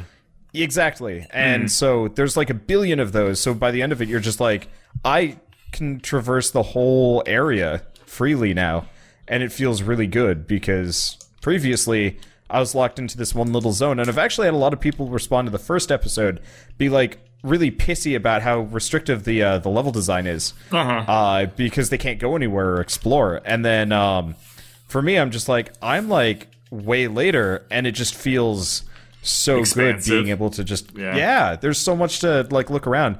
One of my problems First I'm running impressions into are magical. Like I've been watching so many weird occurrences lately of people seeing the very beginning of a game and having the complete wrong idea of what the entire game is. Yeah. But so how far into a game would you guys say is your breaking point for before I stop tolerating? giving it a chance? Yeah. You can't Roughly say about a 20 number. minute. If I'm not having fun by the 20-minute mark, I'm usually giving up. Yeah, Like- you can have a personal policy, but there's no true answer for how long it'll take a game to become the game. Like it's all over the place. Like The one of the easiest weirder way ones I've had recently was that like Let It Die. I was playing Let It Die, and for the first hour, I was doing tutorials and reading things and stuff. Somebody was like, "Is this a video game or a movie?" Like I'm sick of video games just being cutscenes and bullshit. I'm like, and as somebody that was already like 5 hours into Let It Die, I'm like, that's not a complaint to put at this game at all, because the game has like no cutscenes in it after the first intro. It's a little aggressive with its tutorialization, though. I did not really appreciate the just how much like it was like kind of pushing you along with like basics. It's one of those But games where it's hard to avoid it, because the moment you step out of the base, you're stuck in like the actual game where shit's going down. So they have to jam all of the tutorials in the beginning and just give you the option to read it when you want to. Because otherwise everything... Like, the tower literally changes format from day to day. Ooh. That's cool. I didn't know that. Yeah, so you Yeah, can't put stuff in the environment because it'll move. That's a neat game that I hate the aesthetic for so much. Like, I love Dark Souls because it's like gothic-y medieval. I like Neo because it's just feudal Japan with like demons and magic and shit. And I'm like, okay, I can get behind this. Let It Die is just like grunge Tokyo, but with Hobo Fight, the screaming video people. game. Yeah, I don't know. Maybe it gets more interesting as you go along. It's a whole But game where homeless naked people hit each other with improvised weapons in the sewers. Yeah, What? yeah, pretty Yeah. much. Pretty much what the game looks like. Whereas, like, Hollow Knight, across the board, in my opinion, is nailed set design. Like, the first is just kind of this, like, basic, kind of ruined-looking, kind of... I don't know exactly what I call it, Now but... you're in like a cathedral. Yeah, I'm in this, like, gothic cathedral that's, like, this, ruined city. But it's bug themed. Okay, Everything's Keith. bugs. The city at the end of Dark Souls 1, sort of, before you get the... Oh, shit, it's been a long time since I played Dark Souls 1. Anor Londo, there we go. I wanted to say Lordran, but I knew it wasn't Lordran. I'm it was like, what? Lordran. There's no city at the end of that game. Well, end-ish, sorry. Yeah. It's like the major set piece. You ring two Kind of bells in and a then you're linear- there. I guess. Oh I yeah, don't that know. doesn't take most people like 12 hours because we don't all watch YouTube videos and have it spoiled, Keith. Because after that, you have to go get the 4 primal souls or whatever there were. And I never Yeah. even beat the Kako demon or whatever the second guy was. Kakarot! Guy Carrot sucked. cake! The Caco Demon? The goat guy, the Capra Demon. I did beat him. I forgot about that. Oh, he sucked. Capra Demon was what got me to quit the game the first time around, because that is awful. Fucking dog. Yeah, like, the boss itself was really easy. I never knew for the longest time why that was supposed to be so hard, because I went in for the first time blind with an upgraded Claymore and did a horizontal swing that one-shot both dogs the moment I walked in. And so I didn't even think about the dogs and just went on to fight this weird demon monster in a narrow space and beat it, and it was fine. And then find out later how tough it is, and would even experience firsthand later. So it's one of the only fights I've ever done in a video game that got harder after I've beaten the game. Because the first attempt was so weirdly lucky and fortuitous that hitting it later while overthinking it led to the problems of what actually makes it hard. But, so, like, this game aces the set design really well. Like, I remember, Keith, you had some complaints about, like, Salt and Sanctuary, how like, the level design was kind of garbagey, comparatively. Like, this does everything that Salt and Sanctuary kind of did, but I guess you're really just locked into one weapon type. And stuff like that, which I guess is kind of I don't know. For me, the big thing with Salt and Sanctuary is just the fact that I like exploration games, but it's a 2D game instead of a 3D game, which makes it inherently harder to tell where the hell you are, which is why every game in that genre has a map, and that one doesn't have a map. Yeah, this one has a map. Soulsy, too hard. In fact, the map part of this is one of my favorite things that you get, because you don't have the map initially. You have to find an NPC who sells you the map. So you spend the first, couple minutes of the game completely blind, having no idea where you're going and stuff like that. You don't need a map if you make a rail shooter. But so you're going through everything completely blind, and then eventually you get access to the map. But you don't know where you are on the map because you don't have a compass. So you have to buy the compass from the guy's wife. But the compass is an optional thing that you slot in. With all your other upgrades, so it's kind of a trade-off. So, like, do I want to know where I am, or, like, do I want this thing that makes it so I fart death clouds whenever I get hit? It sounds goofy, but that one's actually, like, amazing.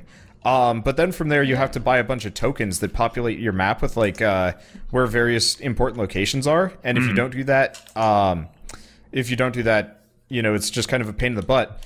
But like, it sounds kind of tedious and grindy to get this stuff, but it's one of those that, because you have to grind to some degree to get these, and really you just get money for free, just running around fighting things. As long as you don't die and lose all your shit, you're good. But because it kind of gates this, your kind of exposure to everything is limited, so it feels like you're really exploring. And by the end of it, I actually, at the beginning of this podcast, one of my fans popped in to say, by the way, if you double tap the map button, it brings up the whole map. And I open it up, and it's just like, oh my god, now I understand where everything is now. And it feels so good, especially when you get like that shortcut, because there's a shortcut there, but you haven't known like how to get to the other side for ages, and then you get to it, and you're just like, yes, all right, now I can get back from here. And it doesn't do the Dark Souls 2 thing where you can just teleport from every bonfire. There's specific like rail stations that called stagways that you can take, and they're scattered all over. But there's only a couple of them, so you kind of have to like pace it out and like figure out where you want to take the stagway in from. Because if you take the wrong way, it might be a long walk after you die. And it just, I don't know, it just feels really good at completing the map and like getting this, I mean, just quality exploration feeling down. And then, obviously, there's a ton of, like, weird secrets and bonus zones that you go back, with the Metroidvania power-up. So it's like, now you have wall jump. Now you can go get X. And I did that, and I was thinking, I'm just going to go farm for money. And then there was a secret boss hiding on the other side. It murdered my face. That was one of the really rough things about Salt and Sanctuary, is that whole genre always has a map, and then you get your powers that unlock new things, and you're like, okay, I'll go prodding around all those places where there's like parts where the hallway clearly dead ends where I couldn't continue. And in Salt and Sanctuary, you're like, oh cool, I have the power to wall jump now. where do I use that? Yeah, this You're like, I don't one's even, you're at a point where you don't even know what your loose ends were, and you're like, I guess I'll just replay levels randomly. Yeah, Metroid Prime was like that. You had to sucks. go back and just recall. Oh yeah, I could blast this thing that I wasn't able This to one's before super obvious where They should those are pop up because as icons in your map. there aren't too many of them. Yeah, but Ori Sultan did didn't that have really, a map really well, at all. actually, showing Yeah. off the like all your loose ends. Like Yeah, you'd that's- see like that's this why I was- really obvious wall thing, and then you'd know That's like, why- oh yeah, there you go. That's why I brought up Ori and the Blind Forest before I brought up Sultan Sanctuary or Valda's story, Yeah, because it feels like you take Ori and the Blind Forest's like exploration, but combo it with like actual type Metroidvania as opposed to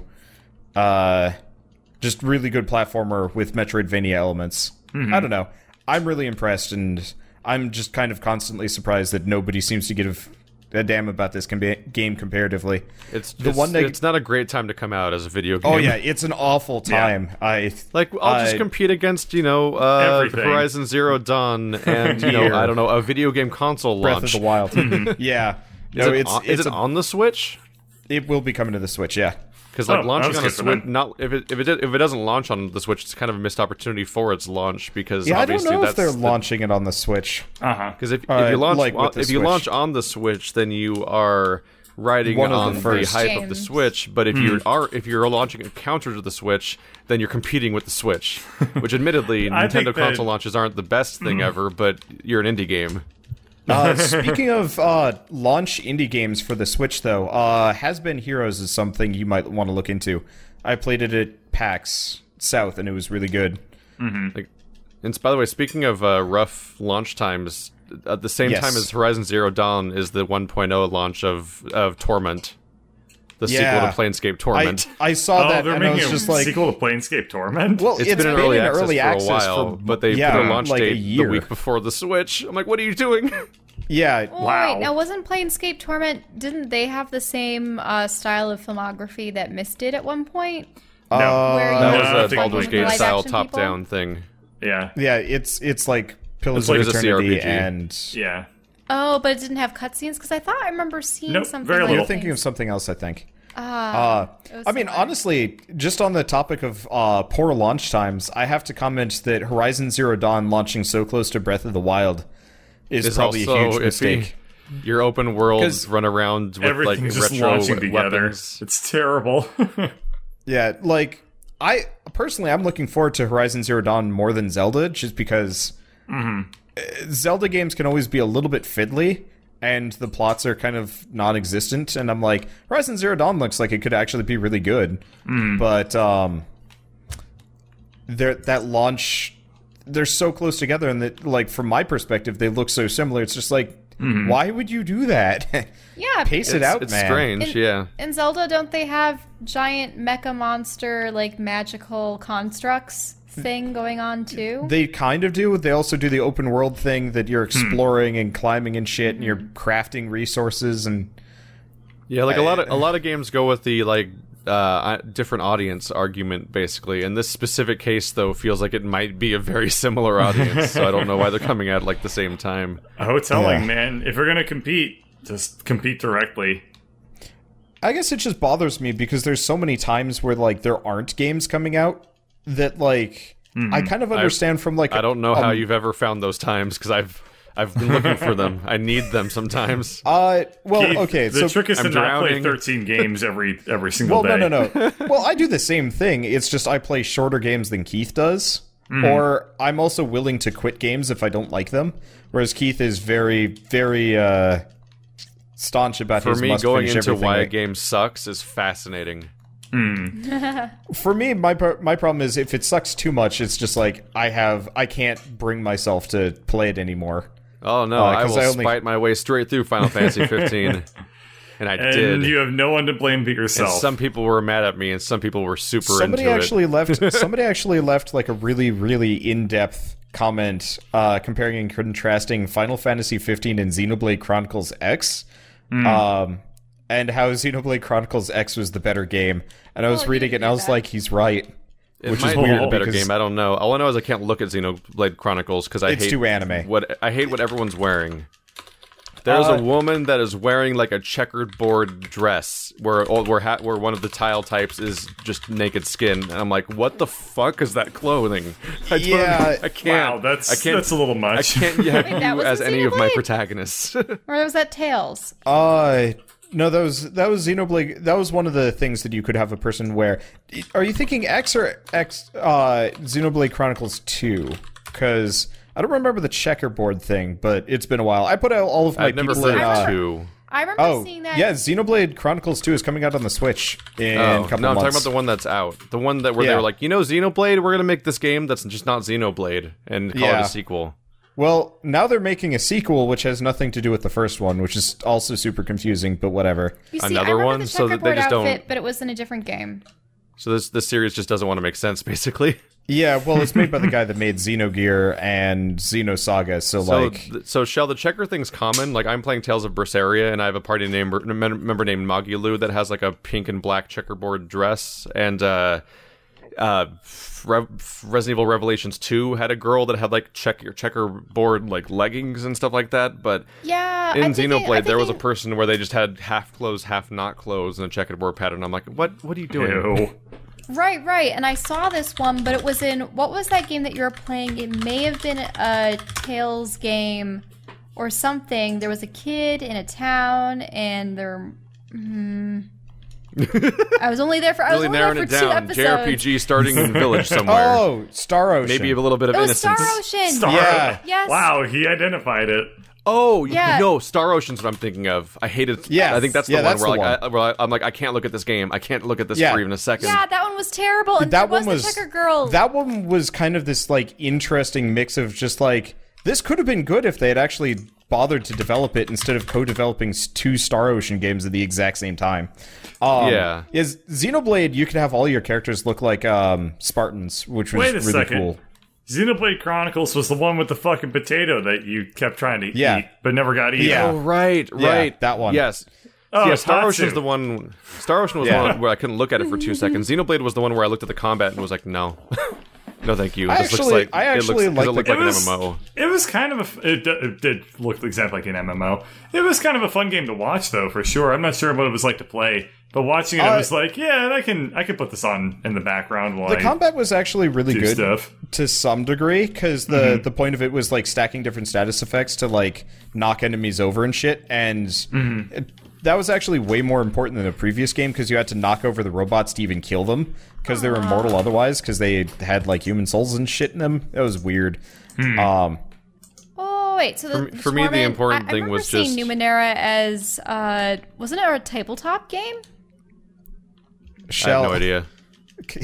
Shell. I have no idea. They have a tabletop role-playing game for it. in the Shell. stores. Sorry. But Xenoblade was good. The problem is the plot was so patchwork, it was hard to get into. Yeah. Because it did the Final Fantasy thing, but now that I've played Final Fantasy, they did it better than Final Fantasy to some degree, because it was patchwork, but like it was God. cohesive. And Have we there gotten were into Final Fantasy 15 at all? I We think have. Since Did we? After we reached the plot point part, as opposed to just our general... I think we just kind of passed over it, being like, Yeah, mostly you talked guys never about its talked weird about it. open world stuff, but not the plot nightmare. Whew. yeah. That's because it gives stuff away. Short version of Final Fantasy is like, here's this open world. Okay, it doesn't matter. Here's a couple of plot cutscenes They that are made two important. different Okay, that games. doesn't matter anyway. Okay, now here's a couple of like points where you have to do fetch questy shit. Go into dungeons, get these cool king swords, but they don't matter either, because you fail never at really everything have to you use do. them, and it's just kind of like the MacGuffin that you have to get. Okay, now that you've done some of that stuff, now go here, because this is where the plot starts. But here's a vaguely unexplained set of cutscenes where all the interesting shit happens off camera. Your love interest dies, and then you're angry, and one of your friends is blind now. You're welcome. And it's just like, what? So, it's a game where everything happens off camera. And what was really baffling to me is people were like, what's wrong with stuff happening off camera? It's like, well, then why am I watching it? Like, at some point... Let me play as those characters. I don't want to play as you like have to- It's like, you whining could play this princeling. video game, or you could crack You open a basically beer. have to look up a synopsis to figure out what's happening in the game half the time. Like, just to Eesh. spoil the game at this point. Like, the freaking... So, like, throughout the entire game, you're constantly being antagonized by this empire. And so, unless you, carefully read some sort of weird mystery things, like... You most likely, as a player, are going to think that the antagonist of the game is the Empire, and your goal is to stop the Empire. Like, that seems like a very reasonable conclusion to draw. Like, you're gonna go, you want to marry your fiance and stop the Empire that keeps attacking you all the time, and that's reinforced by the fact that the Empire separates you from your fiance, kills your fiance, kills your dad, kills your entire kingdom off camera, kills your dad off camera, kills everything off camera. So you're like, okay, so the bad guy's the Empire, let's stop the Empire. Then the Empire dies off camera. He's not kidding. The Empire dies off camera. Technically, Dad gets killed by the Empire on the movie, so go which is watch off the camera. movie. But yeah, off camera game wise. They even showed like pretty cutscenes. great. They did like a montage from the movie You in the arrive game. at the Empire, and the Empire has fallen. And you're like, well, Yes. that would have been cool to see. What the fuck's happening? That in would this have been game? really cool to have a hand in, maybe. Yeah, you just arrive there. I'm like, they've been antagonizing me the entire game, and they're already gone. What am I doing in this game? And It at some sounds point, like some.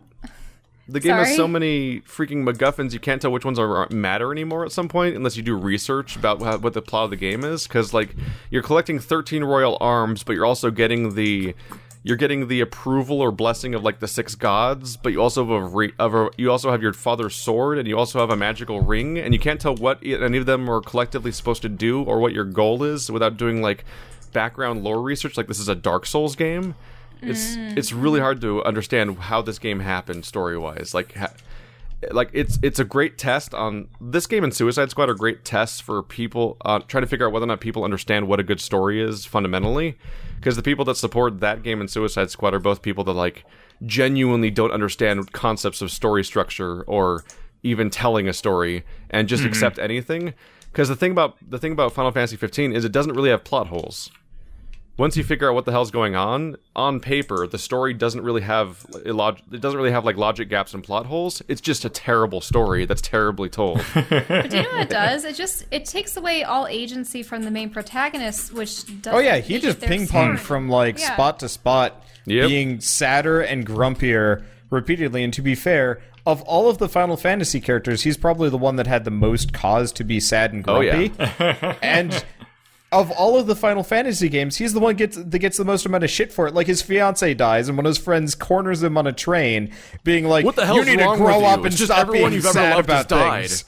And it's like, literally, this poor kid has spent his entire life building up to like effectively be a civic slave, and I mean, I feel like the bulging host had a pretty sad backstory to his business. okay, that's an in joke that should stay in Birdbot shenaniganry. Fine. No, We won't bring that up. what matter, Okay, no, let's explain the joke so Keith's with us on that one. One question though. What manner of creature is making the host bulging? It's The himself. host is bulging.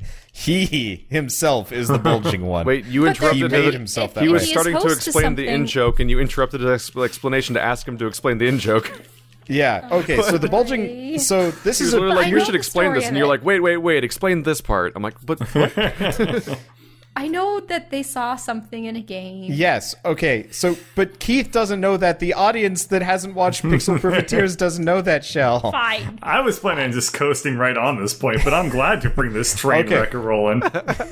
So the bulging host is an in-joke that Bird and I have from Pixel Profiteers because we're watching this dumb cutscene, and then just this like slug monster comes scooting over just to say hi, And it just scoots back off camera. yeah, it like paused for a second and like started scooting away, being like, "Whoops, sorry to interrupt," because normally the game is totally frozen while you're doing cutscenes, but apparently that's only for things on camera. Yeah. And so from our perspective, it's just this like really goofy thing.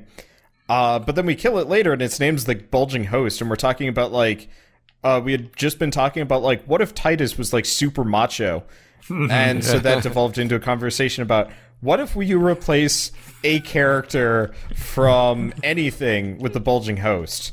And so Titus with the bulging host, Scooby-Doo with the bulging host. It was good stuff. Okay. Anyway, a So golden lost pixel NPC name. privateers to get the funnies. It makes me think of how I've been playing Yakuza 0 and I encountered an NPC called Walking Erection. What? Yep. Yep. that was when the text popped up for him to talk. The little name above it was Walking Erection.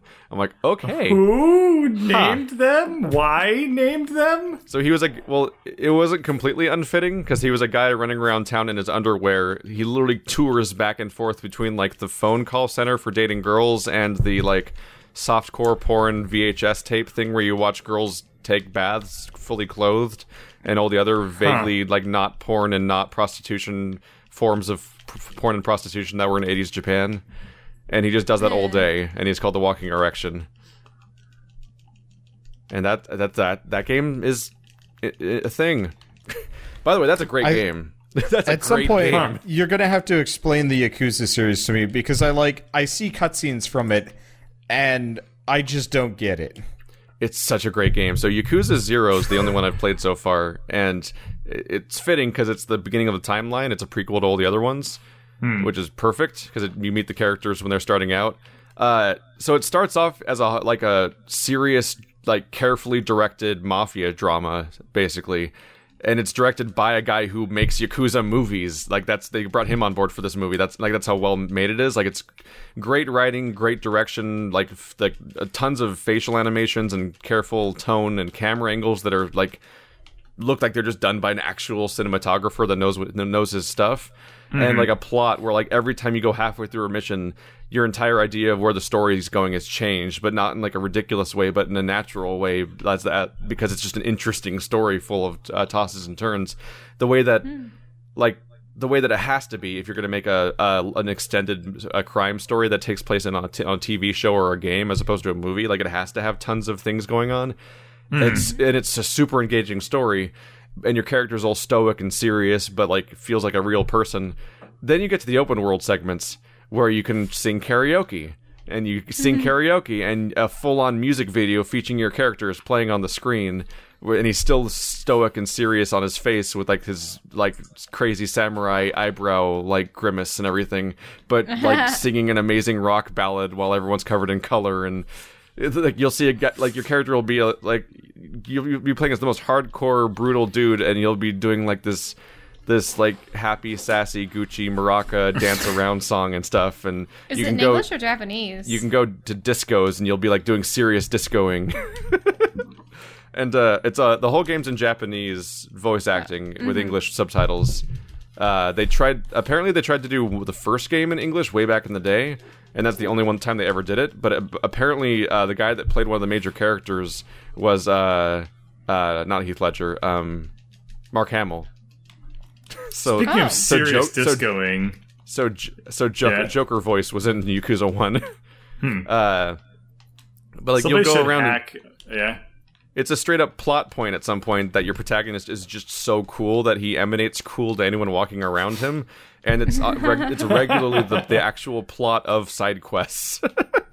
And the side quests are so like you. Do you have like little children coming up and saying, "Teach me your ways"? I want to be the guy too. So some of them are era pieces, and so one of them is they have a quest called Damned Yankee that's based on actual band that happened around the era where it's a bunch of preppy, awkward, like nerdy guys that got together and made a band, but they got like a proper like punk audience, and so they're all prissy and awkward and they don't know what to do because they're gonna have their first ever Q&A panel, and they've until now they've only just done the shows, and they have this huge punk audience, but they're not punk at all.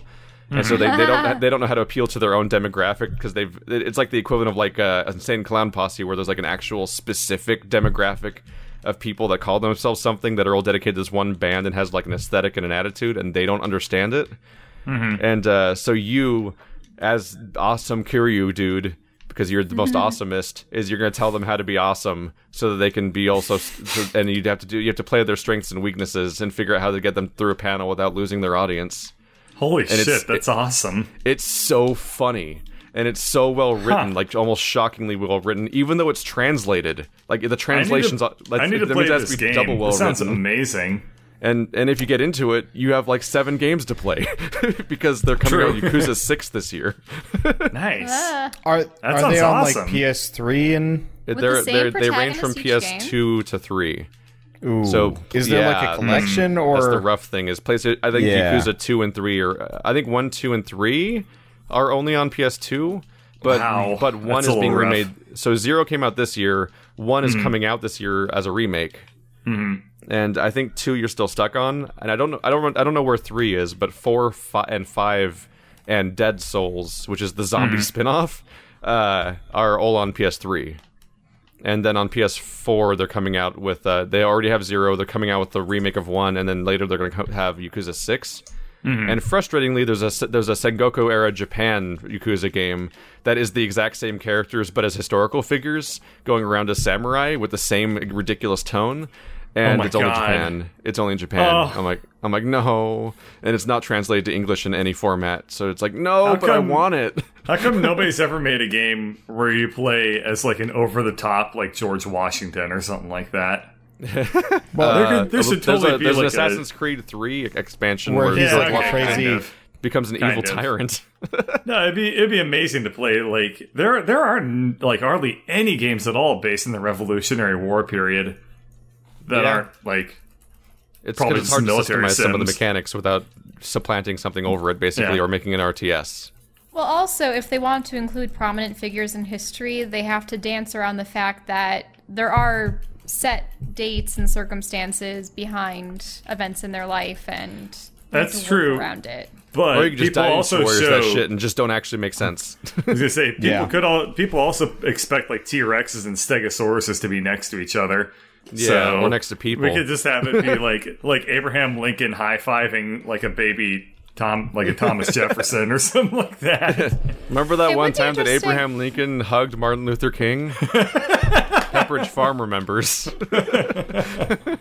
You could just make a fighting game of like Abraham Lincoln, Martin Luther King, Mozart, just like all of history's greatest like figures.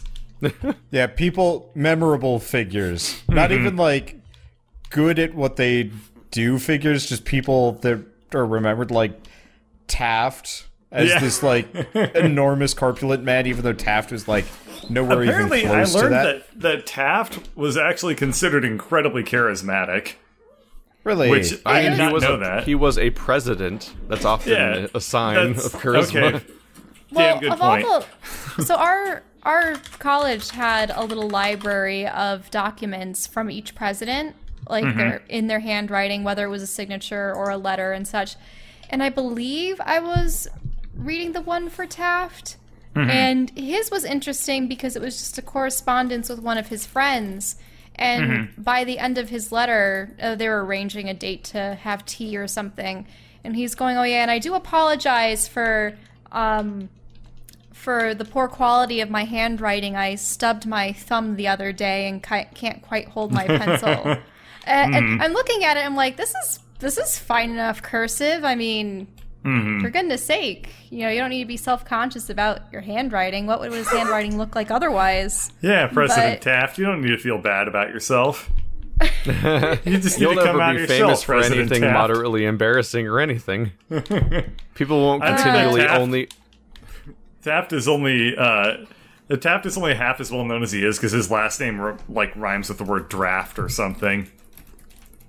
I think it's just an easy one to Well, recognize. Taft is memorable because he fucked up a lot of shit right before, he was like Great Depression era. So Now, like didn't he Zachary messed up a Taylor lot of just- shit. He was not Great Die. Depression. Taft was way No. before like Harding and all those people. No. He was like And prior to Hoover. Great Depression. Like that was part of it.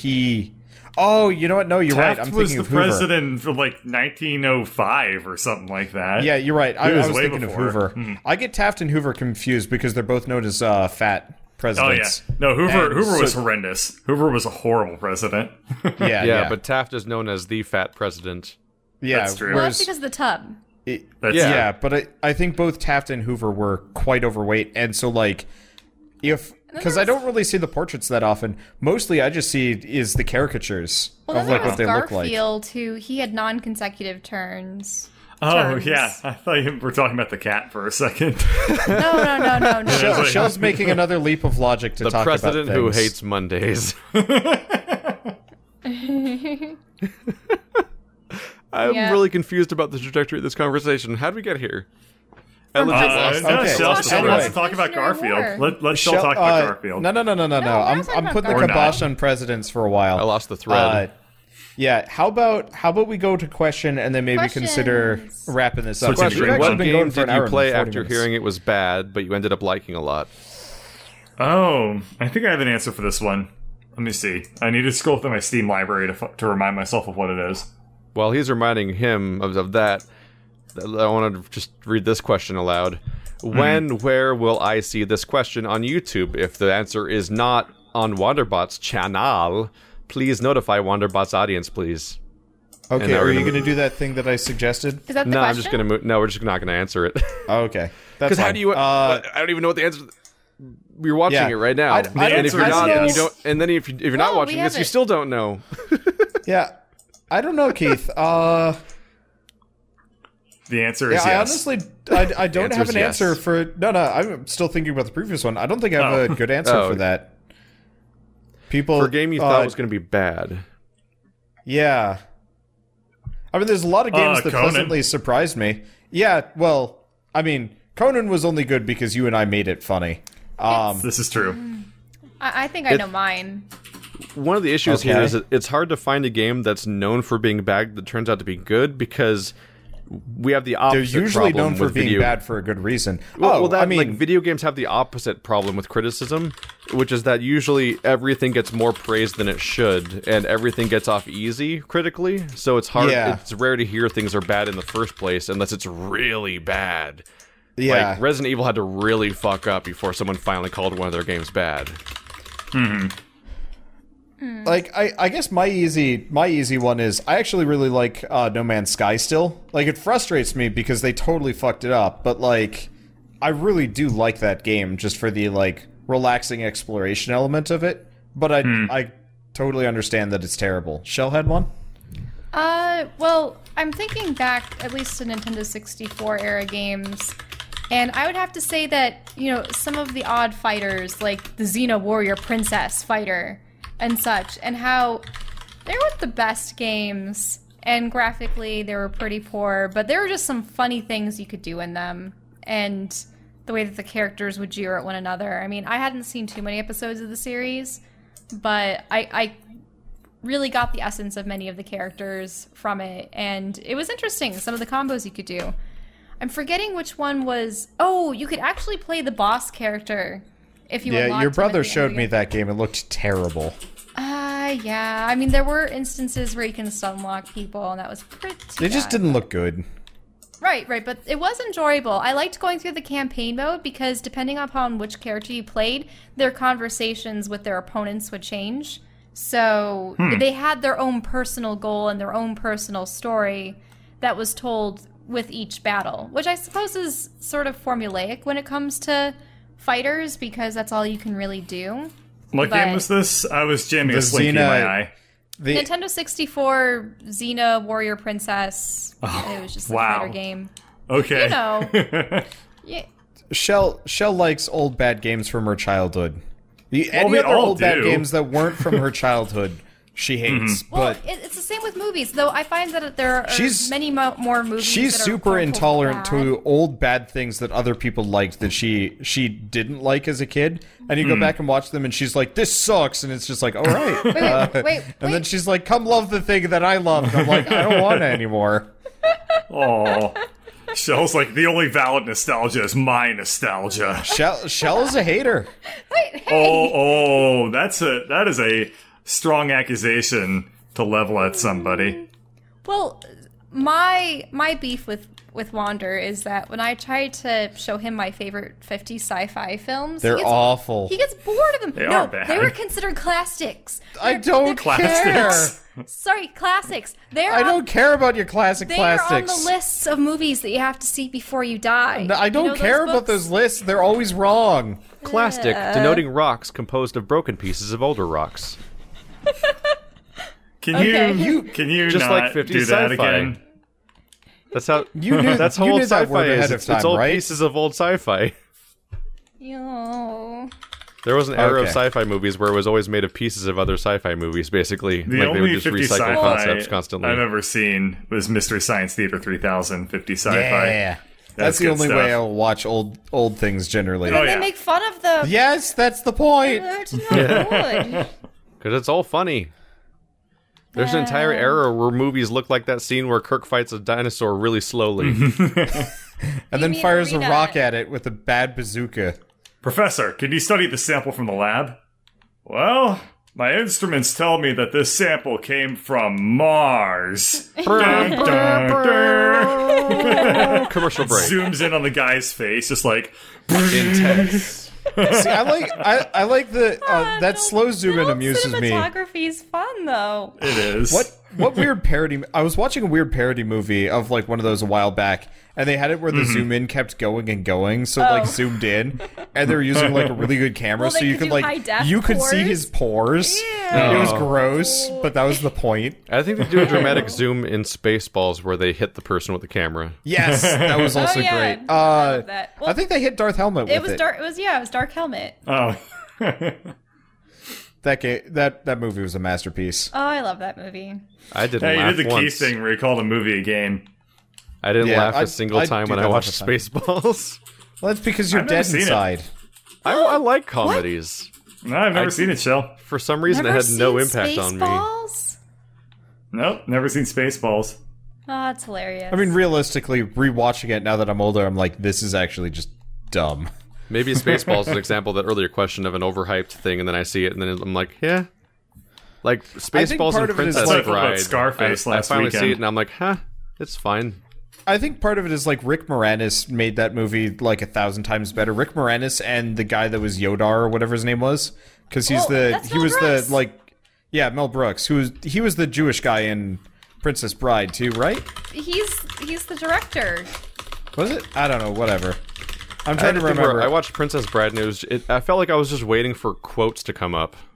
Yeah. It's such an overquoted movie. It's like, Yeah. I can't wait for You when he already says know the dialogue. inconceivable. Or Or, Men in prepare to Tights. die. You killed my father. Okay. Yeah. And something of unregular size. I don't believe in a thing or whatever. Like that. There's so many. There's too many. There's too many overquoted lines. We got any other quick questions? Bird, have you seen The Goonies? If not, I'll disown you. No, I've never seen The Goonies. Bye. On the, I've seen I the could Goonies not. once. I actually quit watching the Goonies midway through. I was forced to couldn't watch do The it. Goonies twice by my 8th grade math teacher. That's a Oh, movie that's- about a bunch of kids that never stop screaming, and I actually got a headache, and I left, and I couldn't watch the movie anymore because they're just screaming the entire film. Hey, to be And it's fair, not- one of them's fat. And I'm not. that- it's not like that's got some Japanese redeeming voice value. acting where it's just like they're shouting their line. I mean, like there are countless scenes in that movie where it's just 6 kids in a room all screaming at the same time about Yep. different things simultaneously. I'm like, I can't watch Plus, this movie. maybe a couldn't take couple it. extra non-kids that are also screaming. Yeah. But for me, on the bad game thing, like all I can really think about is like a case of like the internet over damming a thing because of controversy reasons, and then I'm like, yeah, but the game's fine. Which for me, that was DMC Devil May Cry. Like that is a good video game. Like if you look at it in certain ways, you might get mad at it or something, but like it's a solid video game to play through, and it has good gameplay. I don't know if it's exactly what people wanted or what, and I know people got mad about a number of things, but it's a good product. They made a good product and it's fun. But that game was also critically received well, I believe. So it's like just whether it was just internet ruckus going on. Yeah, Other than that, any like, other reviewer questions? Let's see if we can knock one more out. I've got confusing stuff where I can't tell if I've asked questions before or not. Like I got a case of like, was it what 2 genres that don't seem to work together could work if used wisely, like FPS. Well, didn't we talk about genre strategy. mixing before? Yeah, I don't don't think remember we have we? if I did this question or not. I think we talked about Hmm. what our ideal video game would be and what genres we would try to mush together. DDR combined with an RPG. No. No. That's called the have played that. Metronomicon.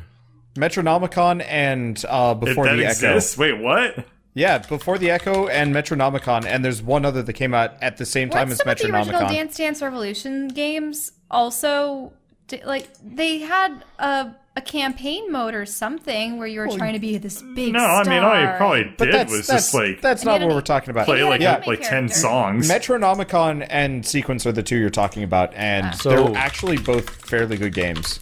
I don't know if I'll make up one, but I have an example of an overlooked game that's surprisingly fun. That's a weird mishmash, which is it's a Guitar Hero crossed it's Guitar Hero crossed with House of the Dead.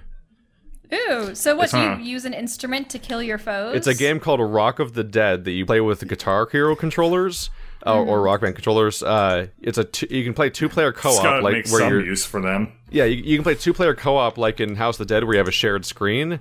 The two characters are voice acted by Neil Patrick Harris and Felicia Day, and the entire soundtrack Good is Rob stuff. Zombie.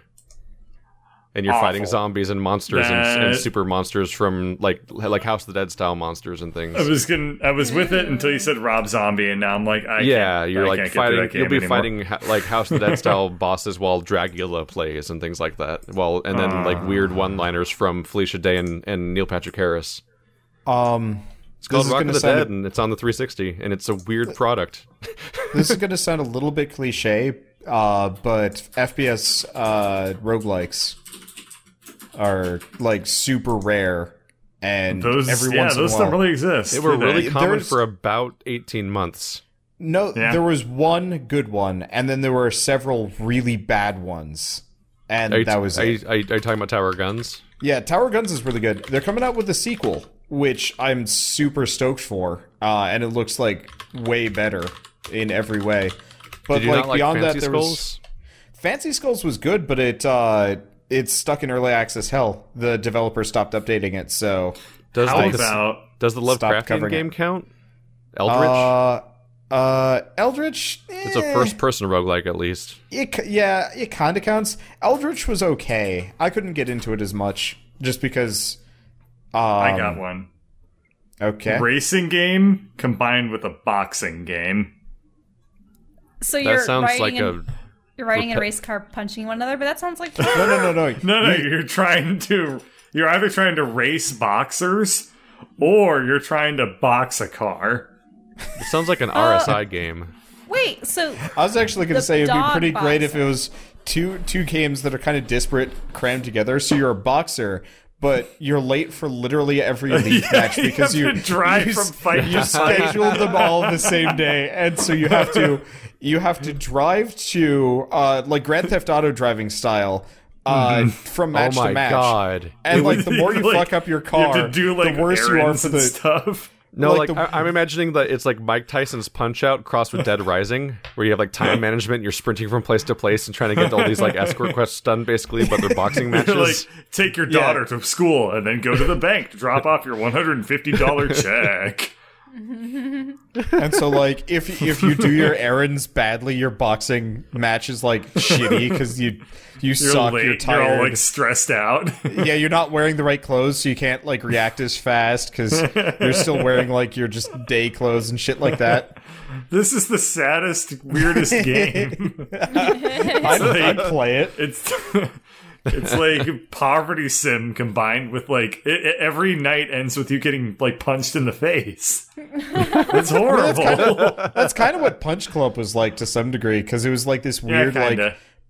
sim Poverty game simulator. crossed with boxing, except for really it just ended up being a simulator of watching all of your hard work go to shit in a matter of minutes because the goddamn stat dropping mechanic was awful.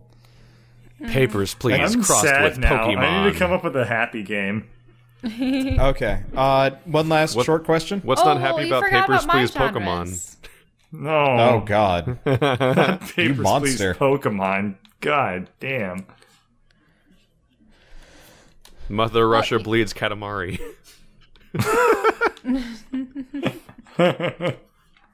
Yeah, All I right, think my another question? my genre. I didn't get to say my Oh, yeah, genre go for mix. it. Go for it. Go for it. I really want to play a multiplayer puzzle game. A multiplayer puzzle That will game? never happen. There's Portal 2. Yeah, there's Portal 2, there's that one game about little like stuffed animal people that walk around on extra dimensional space. I forget what it's called. The one on the PS3 or whatever. I remember. Yeah, that. you were little stuffed animal people, and you'd walk around, and you could like go over like different gravity directions, and you would start on opposite sides of a course, and you would like help each other. Yeah, the entire point was to meet each other and like kiss. Yeah, it was super cute. Duncan played that when we were in college. There's also the puzzle game I played with Andrew where you can platform on top of each other, basically. Yeah. So you help one another up. Another one just came out called like Switch or whatever. I don't remember the name of it, but like there are a number of them. But like you're thinking Myst-like, and there's never going to be like a co-op Myst-like. No. Well, I mean, Myst actually tried it with Myst Online. Even for first-person adventure games, really you have Last Will. Yeah, that was. Yeah. We should actually load that up at some point and see if it's functional. Oh yeah. Yeah. Although I think that experience was compromised in large part by the setup we were playing it in too, though. Yeah. I'd get another copy of it. There was an entire period where I was like, "Hey guys, I figured out this puzzle. I just want to tell you how it's working because like I know I just want to tell you what this thing is real quick." And you guys were arguing about something in the corner for 10 minutes and weren't listening to me, and I couldn't break through. That was and then abduction. 5 minutes later, you guys tried to solve that puzzle. I'm like, no. That was abduction era of we hadn't been near each other, like proximity wise, so we'd forgotten how to work together. And Shell's a terrible backseat gamer, and I'm terrible at listening to her when she's backseat gaming because I just get angry instead of listening to her. How about there definitely are co-op puzzle games? Did you say co-op? So there's like this really hard puzzle, but you're also added onto that a complete inability to control the character attempting to solve the puzzle. Do you know what I'm imagining? So like Octodad, but hard. Yeah. Keith, somebody's suggesting Blind Trust to us as a response. Yeah, Blind Trust is technically a co-op puzzle game, but it's also 10 minutes long. Quadrilateral Cowboy, but also like Octodad. But you're blind. I had a friend actually attempt to make a game where you had to solve a maze while being blind. It didn't work at all because he's a terrible programmer. So like what ended up happening was you had all the sound emitters. He programmed them somehow to just constantly spin through the map and go through walls. So it was the most confusing fucking experience you could ever imagine. Because you had to like follow these sound cues, and they would like go through impenetrable doors and stuff. And I was just like, "What? Why? What is happening?" I'm scared and sad. Oh wait, Trine 1 and 2 are technically co-op puzzle games. If you don't turn on the cheat where you can change characters. Yeah. 3 is 2 if you don't play with Andrew. It's like Lost Vikings, basically. No, 3's too broken though, because the knight can just break the game. Yeah, you're right. And that's just part of the game. I suppose what I really, really want is what BioWare is supposedly making, which is a multiplayer BioWare experience. Yeah. Okay, last question, short one. Stalling. By the way, on the topic of Yakuza, I was just thinking, like, instead of everyone contributing to this really, really shady Kickstarter for Shenmue 3, where Sony's publishing the game, but they're like, give us money instead of us doing our job, they should have just been buying Yakuza games, because it's the same. Yeah. It's all the good things about Shenmue. Like, all of them. Let's see. Question. Have any of you guys LARPed? Question. Have any of us LARPed? What? LARPed. 10th birthday, does that count? Yeah, kind of once. Would you consider like make-believe play LARPing? Or you need to have like the D&D stats and stuff? And you gotta pretend you're a mighty warrior from a clan. I've definitely never LARPed. The closest thing to LARPing I've ever done is laser tag. I've never... Wow, you made laser tag less cool now. Yeah. You can't. You can't. But I've had it's already too bad. You can, and you did. I mean, that's just proximity. Yeah. I mean, in a weird sort of way, an escape room is weirdly like a form of LARPing, because it's like a weird, like, social role-playing experience. I mean, I've cosplayed at conventions, and occasionally I have to actually be in character for, I mean, there was the chess matches that we had and such, but sometimes a person will come up to you and their character from a series interacts with your character and they start doing something and they're like, hey, you know, ooh. And you go, oh yeah, so you want me to do this because I'm portraying this character. Ha-ha. I guess we have to have a battle to the death now. Yeah. Sigh. Pretty much. Thank goodness no Kakashi's tried ripping my heart out when I was Haku, because that would have been weird. Any day now. I mean, they'd just be going for a boob grab. I Let's know. be honest here. It'd be bad. Yeah. You never know. That special man might still be out there. Damn. I mean, I could go for the boob grab right now, but I don't think that'd be exactly the heart kosher rib. for the podcast. Well, I mean, I could go for the heart rib too, but it really just mean would like a be literal boob grab. Kakashi. There's no way I'm going to be able to get my hand through a rib cage without breaking my hand first. And on that note, we should probably switch to playing Grim Dawn.